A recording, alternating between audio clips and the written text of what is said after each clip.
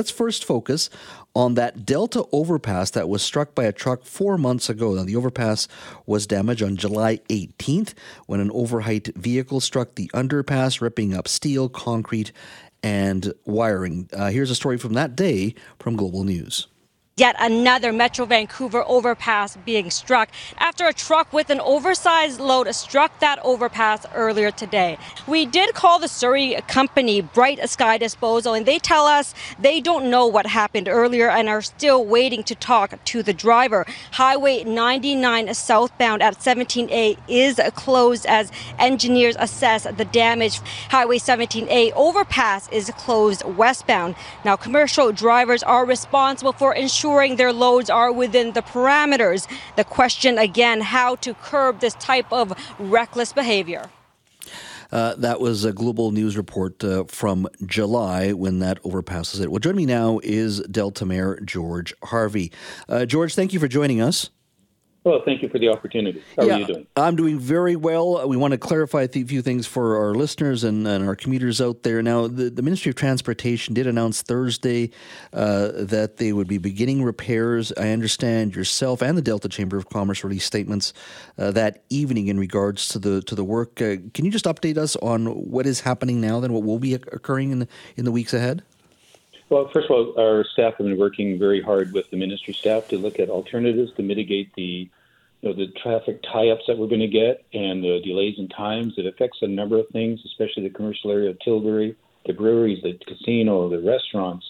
Also having an emergency access, quick access to the Delta Hospital from that Tilbury industrial area.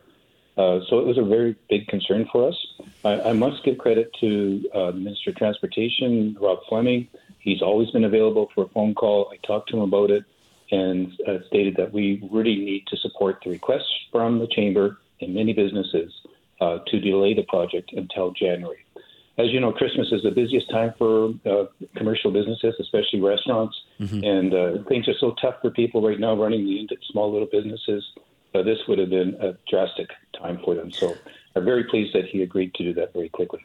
So if you're starting in January, this is a 12-week period now instead of the 8, if I'm right in regards to the timeline? Yeah, there's always something goes wrong with these projects. I thought 8 weeks was not going to do it based upon our experience on these types of projects. And certainly there's a major structural repairs that have to be done to that overpass. But it shows another thing, Jazz, is that we desperately need another way out of Ladner. We've been, as you know, been saying, I was in Ottawa, the Liberal government promised to look at that. They haven't yet. I'm very disappointed with that. But if we had the second exit of Ladner, which would have been an extension of River Road heading east, over top of 99, towards the River House, and going back south towards the casino, and you can loop in that way. If we had that, that would take off a huge portion of traffic that now has to go through Ladner Trunk Road and funnel through 17A. So that is something that we really need to have done. And this shows an example as to why we need it. So the overpass right now, how is it configured in regards to just moving vehicles, even though it's still damaged?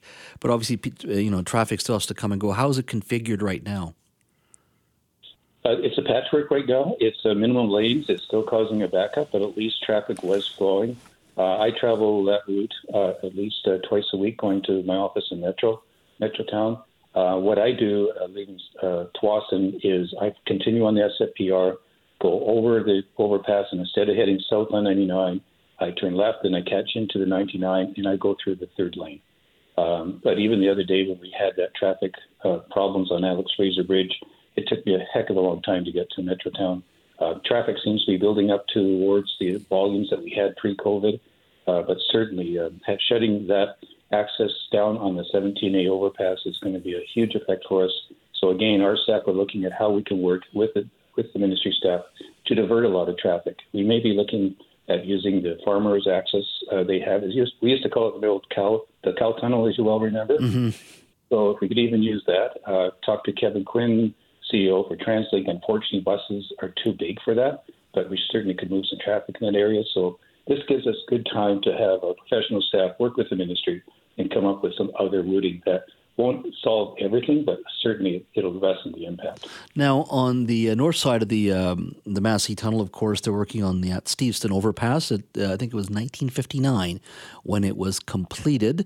Was there any talk about just replacing the overpass on the south side of the tunnel? I mean, it's with the amount of traffic out of Tsawwassen, Delta, ferry users, South Fraser Perimeter Road, wherever it may be. I mean, it's not like there's less traffic in that part of South Delta. Was there any conversation about just replacing that overpass at all?